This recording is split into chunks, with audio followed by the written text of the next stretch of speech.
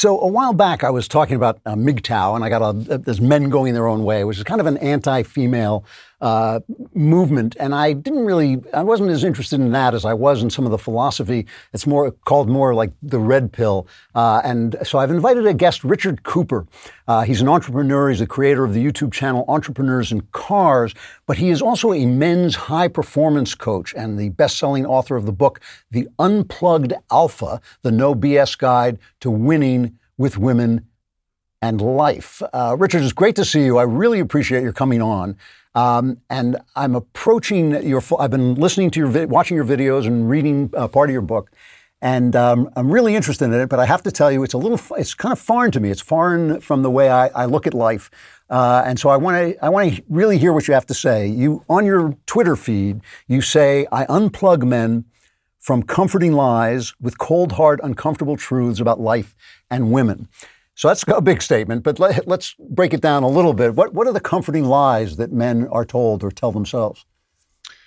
Well, there's a lot of them, and they're told them throughout most of their life. And almost all of these are what get them the terrible results that they arrive at in life, where they get frustrated with, for the most part, with women and the results they get with women, with relationships, with their financial situation, with their self-care. There's a lot of things that contribute to what's happening with men today, which isn't too great. I mean, it's not great for men. It's not great for women. It's not great for relationships. Is this something, is what's happening something new, or is this a tale as old as time? Are you saying something that is in our time, or has it always been this way? I think it's been more recent. I think it's since we've seen feminism evolve from something that went from equality and turned into a supremacy movement, where we've seen men become this weak and women start to act like terrible men. You know, this conversation on this show began when I asked a female commentator whether marriage was still worthwhile for men. I've been in a great marriage for over 40 years, but I look at young men and I think, well, my wife made me a home. She took care of my children. She helped me become a success. She was a complete value added to my life, and I'm not sure that women offer that. Is marriage today, is what you're working on with men a way of getting them well married or keeping them from getting married at all? I'm not opposed to the idea of men and women living in a way that would be called marriage. The problem is that there's a lot of risk that's involved. It's mostly high risk and low reward for men, and it's low risk and high reward for women. I'm in a long-term relationship, very happy with my girlfriend. She's a compliment to my life. She's not the focus. She's a great piece. So I'm with you on that. But the problem is that things have changed quite a bit. The fabric of society, the social constructs, the social contracts that we have between men and women are quite difficult. I mean, I have a chapter in my book, the book that you mentioned at the opening, on why smart men don't marry. And in the West, it's a pretty risky endeavor. And most guys march into it like they're marching into a slaughterhouse with their eyes closed, not knowing where the landmines are and where all the sharp objects are that can hurt them along the way. So give me a brief rundown of things that men should be looking for when they walk into dating and. Yeah, well, I mean, there's really a lot of them, and I talk about this a lot on my channel in different videos, and I have a series, like a longer running sort of podcast series on my channel called Before the Train Wreck, that I initially started with a clinical psychologist, because we really wanted to help guys avoid making a train wreck out of their life. I mean, I can give you a number of examples. We could start with something like a woman's notch count. So promiscuity is rampant today. It's not that uncommon to see women with a notch count of 50, 100 by the time they hit 30. And there's no consequences for that anymore. In fact, it's often celebrated and embraced. But on the flip side of things, there's a lot of guys that are looking for the opportunity to wife up a fine woman that would, compliment him for his life, for, in sickness and health, and richer and poorer and all that good stuff.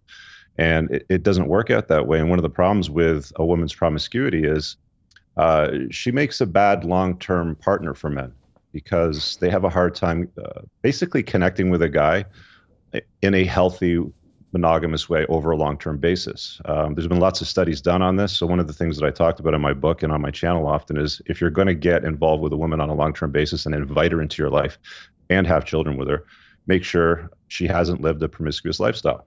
right? So that's just one of many, really. You know, your book is called The Unplugged Alpha. And I hear people use this all the time, and it always bothers me a little bit, the idea of the alpha male, because it's a gorilla term. You know, it's a term we learned from gorillas, and we're somewhat different, most of us, from gorillas. What is an alpha male? How would you define it? I wouldn't define it as embodying specific characteristics, because I think it's better if you defer to women when it comes to defining what an alpha male is.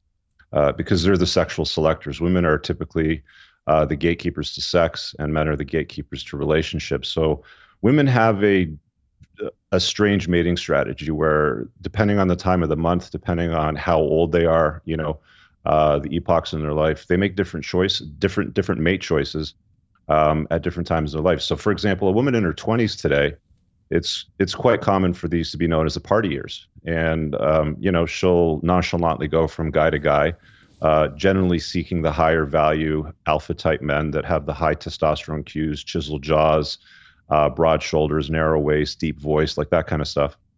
And at some point during that period of time, they'll hit something called the epiphany phase, where they start to realize that they got to cash out their chips because they're getting close to 30. They see their girlfriends starting to get married, having children, and their internal biological clock starts ticking really loud. It starts ticking for them in their early 20s, I believe, anyway. But it starts becoming going from a whisper to like a shout, and they realize that they've got to get wifed up. So they then pivot their strategy, looking for a guy that might be good enough for them, that would have suitable genetic potential and provisioning. The problem with that, though, is if they spent their earlier years being promiscuous, making some really bad choices, getting some bad results, they can't just cast that aside, because typically higher value men, like men that are on the top shelf, they're more concerned with a woman's past. And a woman that's looking for a higher value guy is more concerned with his future. Can he preside? Can he protect? Does he have good, genetic potential? Is he going to be a good father, sort of thing? So, it's an interesting dynamic, and it continues to evolve over time. And like I said earlier, even the course during the month. So, if you want to talk about the monthly cycle, we know that women have an ovulatory shift, and during the time when they're ovulating, it's more often when they're looking for the higher testosterone cues, the alpha type of male. When they're on their period and they're menstruating, they're typically mostly looking for comfort, provisioning, protection. That's why your wife, your girlfriend will get all wrapped up in a blanket and want to snuggle up and watch Netflix. And usually when she's ovulating, that's when she gets stressed up. All the makeup's on, there's more skin exposed. That's often when the girls' night outs happen. That's when the vast majority of infidelity happens with women as well, because they're seeking the higher testosterone cued alpha men. So when you're counseling men, they can't go out and get a chiseled jaw, and they can't go out and get broader shoulders. What are you counseling them to do exactly? Well, it really depends on what their objective is. If they're looking to get better results with women, you can get broader shoulders. Yeah, you can certainly structure your body in such a way where you lift heavy stuff and put it down in a constructive fashion so that you broaden your shoulders and you narrow your waist. We know through studies that women prefer men with what's called the golden ratio, so the 1.62 ratio, meaning the shoulder width is 1.62 width of the waist, the torso. So there are things that you can do physically about the optics of appearance. You can't change your height. You can't change genetic discrepancies. But you can shave your head. If you're losing your hair. So there's certain things that you can do to max out on your looks. There's certain things you can do to max out on your ability to earn money. That's one of the other problems that we see today with a lot of guys is they're quite lazy, and they have this entitlement mentality where things should just come to me. They were bubble wrapped growing up. Maybe they were a helicopter parent. Everybody got a participation trophy when they showed up for a track and field meet. So they don't have a lot of the tools they need to deal with society, with things like basic things like rejection. For example, a lot of guys have a difficult time getting rejected by girls, which is why you've seen a large movement with men towards this whole MGTOW sort of community as well, right? So the MGTOW people are kind of people who've been rejected, and they're taking, to coin a phrase, they're taking their balls and going home, basically. But you're not saying that. You're saying just up your game. Yeah. Well, when I say up your game, you want to max out on your looks. You want to max out on your status, meaning if you're insignificant, become significant, right? Do something of significance with your life. Find your purpose. You've got some talent somewhere that you can apply to yourself and the world that will become a gift to you and the world itself as you put a dent in the universe. Not all men will be able to find that, but the problem is that most men don't really try. No. A lot of guys today would rather sit in a corner of the internet and sulk with a bunch of other guys complaining about why women suck and why can't I get a good girl because I'm a really great guy. Well, that's a function of a lot of things, but more importantly, you're in the driver's seat and there's things that you can do to get better results out of your life. But, they don't want to hear that message because it's stress and overalls and it looks like work usually. Yeah, no, that all makes perfect sense. You're telling people to be their best selves, and that's going to help them all the way down the line. One of the things that I've noticed, that I work with a lot of younger guys, and I've noticed that guys all notice the same things about women. Women have certain traits as women that are generally true of them. There are exceptions, of course, but I've noticed that older guys like me regard those traits with a great deal of affection. When an older man says women, he's usually saying it with a great deal of love and respect and affection. That women drive us crazy, but we love them. Mm-hmm. Whereas when these younger guys, and I'm talking about not that young, I'm talking about guys who are like 40 and down, they say it with a great deal of anger, the same words with a great deal of anger and fear. And they talk about the traits that women have that have driven men insane since Adam, right? Since the Garden of Eden. They talk about those same traits with a bitterness and an anger that kind of startles me. Why is that? What makes that difference? Well, these are the cold hard truths that I unplug men from, right? So, this is what I was talking about in my book earlier, where so a good example of that would be a concept known as hypergamy, which is essentially women are predisposed to select the best value men that they can get. So a lot of the times guys on the internet, they'll find like a website or a YouTube channel or something like that, and they'll learn about this concept. And then the closing soundbite will be, there's no point in getting involved with women or wifing them up or spending any time with them on a long-term basis. Because if Brad Pitt couldn't do it, then what makes you think that you can do it? Or if Johnny Depp couldn't do it, what makes you think that you can't do it or can do it? Sorry. So they commiserate, together with a bunch of other guys, and they sulk over it. And that's not the solution to your reproductive problems. The solution is, okay, now that I understand that women are hypergamous and it's in their biological imperative to always select the best male that they can get. How about you be that guy so that every morning that she gets up, she looks at you and says, this is the best that I can do. I can't do better than this, which means you can't relax in a marriage. You can't get fat. You can't get lazy. You can't sit around all night watching sports with Cheeto dust on your shirt or your beard and really doing nothing with your life. You've got to continue to chase excellence. That's why I always tell guys, chase excellence, not women, and everything else will start to fall in line after that, provided that you understand the game of relationships and all that sort of stuff. So the other thing that always strikes me whenever I hear people your age and younger discussing these things, there's a kind of an animalism to it. That you discuss, women want to marry a high earner, someone who can take care of them, someone who has strength, someone, things we always knew, but you seem to delete women's personalities. That in other words, you seem to feel that women are more at the mercy of their female nature than men are at the mercy of their male nature. My wife married a starving poet who she never thought was going to make a dime, and was startled when we did a lot better, even though I told her we would. She was, it surprised her. So that was her personality. She liked being around that kind of guy. You don't seem to take into account the differences between one woman and another. Yeah, well, the common denominators are the ones that I like to focus on the most. Like all women are hypergamous, right? So that's how women operate and have always operated, throughout history. There's lots of evo psych studies. There's a lot of science papers and research papers that have all concluded the exact same thing. So there's emotional concepts which you could throw into the blender and blend up with all of that, but I'm not concerned so much with feelings. I'm more concerned with the facts and what women actually respond to. Because the narrative between what we've been told women respond to and what they actually respond to are quite often two different things. That last thing you just said seems to me to be one of the big problems that we have. I mean, I think that when I was young and you talked to your father or your older brother, they told you a lot of things about women that so you weren't surprised when you saw them, whereas now I think the entire culture is based on lying about women, lying about what they are, what they do, what they want. Even women themselves. I mean, I when I give talks at colleges, I frequently say, all the young women I see are miserable. Please stand up and tell me if I'm wrong. And no one ever has. Not one ever has. And I feel like people are just being relentlessly lied to.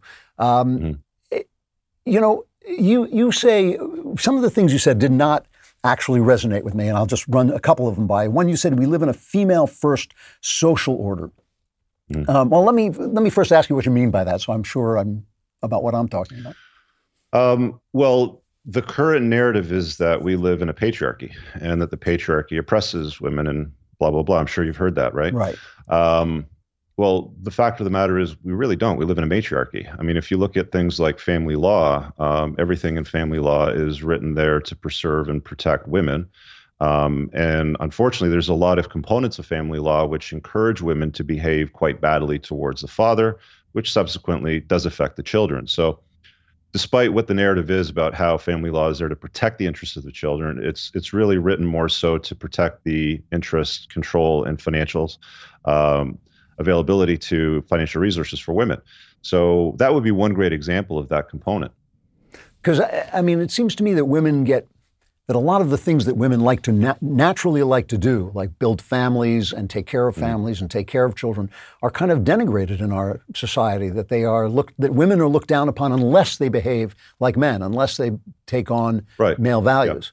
And I fully agree with that. I mean, like, women are encouraged to put off their childbearing years, chase a career, climb the corporate ladder.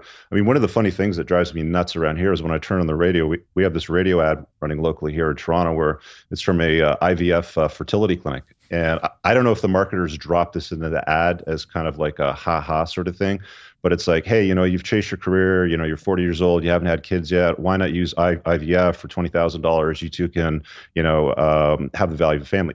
It speaks nothing of a father. It speaks nothing of raising children in a two-parent household. And then at the end of it, it's got the sound of a baby's voice going like this, right?